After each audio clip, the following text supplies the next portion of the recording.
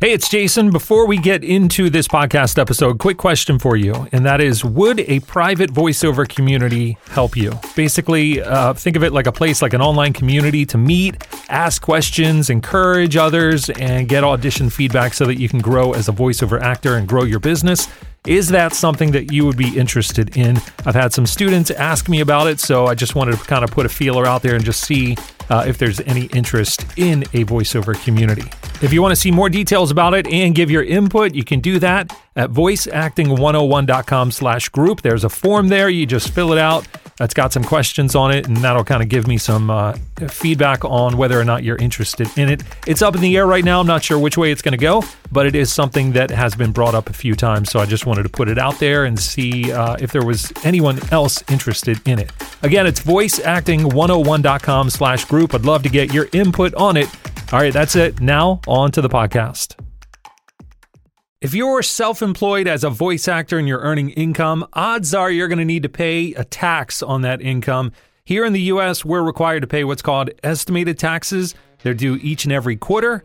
What is it, and how do you know how much to pay? That's what we're going to be talking about today on the podcast. Welcome back to another episode of the Voice Acting 101 podcast. Jason here with episode number 24.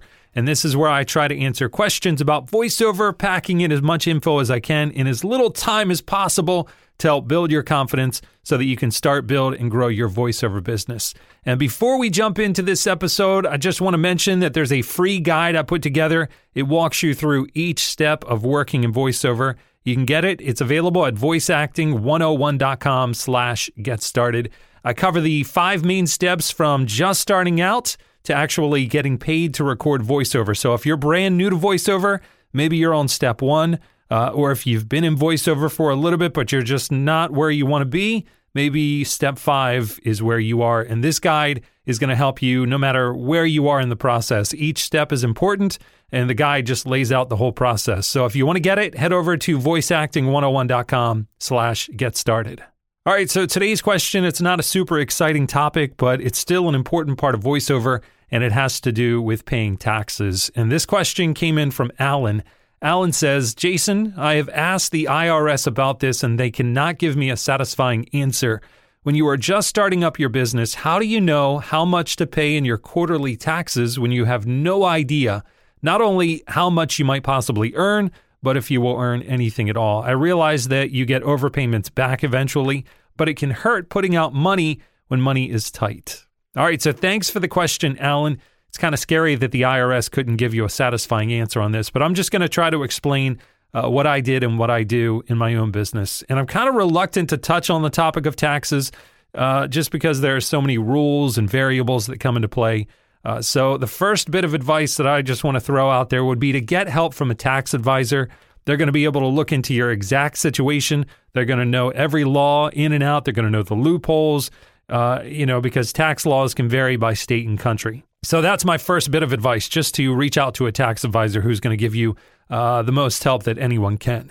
But if you're unfamiliar with estimated taxes, here's the gist of it. So when you're an employee of a business, when you work for them and you get a paycheck every week or every 2 weeks, every paycheck has taxes automatically taken out. That means that the employer has taken the money from you and they're going to send that money to the government for you. But when you're self-employed, when you're like a self-employed individual or a sole proprietor, which is usually the case when you're just starting out in voiceover, the government, they still want their money and they don't want to wait to get paid until you file your end of year taxes. So instead, they've set up what are called estimated taxes, and they want you to send in the tax money that you owe on a quarterly basis or 4 times per year. So any money that you earn during the first quarter, which would be January, February, and March, you're going to send a percentage of that in as a tax by April 15th. That's the due date. And then for the second quarter, that's April and May, you're going to send that in by June 15th. Third quarter is June, July, August, which is due September 15th. And then fourth quarter is September, October, November, December. And that tax is going to be due January 15th of the next year. And if you live in a state with income tax, you're also going to need to pay state estimated taxes as well as federal estimated taxes. Now, according to the IRS website, you should be paying estimated tax if you expect to owe $1,000 or more when you file your tax return. It says $1,000 now. That could change at any time. So make sure that you check that and just make sure that you're following the law. But how do you know how much to pay? So that's where that tax advisor can help. They're going to be able to look at your situation and figure it out exactly, down to the dollar of what you should be paying.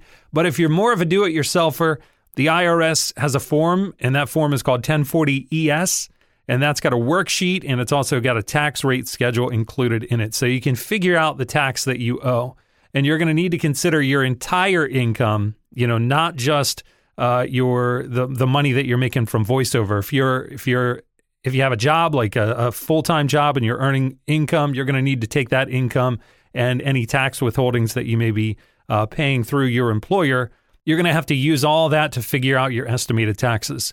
In many states, they have estimated tax calculators on their website, so that can help you figure out what percentage you should be sending to your state for your estimated tax. And you can adjust the tax as well. So if you had a lot of checks come in one quarter, you're going to want to pay more that quarter. But if another quarter is slow, then you can pay less in that quarter. So it's very dependent on the income that you're earning.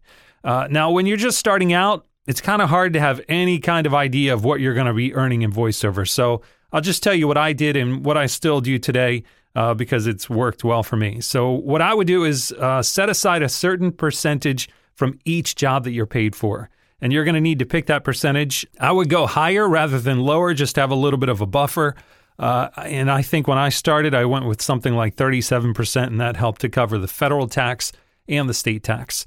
So you would take that percentage from each payment that you receive. So you do a voiceover job, you get paid, you take that percentage from that payment and you move it into a tax savings account where you're not going to touch it. And then when the quarter is up and your taxes are due, your estimated taxes due, that's when you're going to use that form to figure out how much you owe. And you'll already have that money saved and in that savings account, so you'll be able to pay your estimated tax from that account with no problem. So really, when it gets down to it, you're just saving a portion of your pay from each job. And this way, the savings account is always in proportion to your earnings. Now, like I said, I would make that percentage a little bit higher than what you even think it's going to be, because if you end up over saving for taxes, that's not money that you're sending to the government. It just stays in your savings account. So you're going to have a nice bonus at the end of the year. But you want to make sure that you're paying at least what you owe so that you can avoid getting a penalty. And there's also a penalty for being late. So you definitely want to mark those due dates on your calendar. So this is what I do, and it's based on advice that I've gotten from tax professionals over the years. Again, I would suggest you find a tax professional who can help you if you have more questions, because the laws can vary depending on the state and the country where you live and how much you earn, and there are just so many other factors.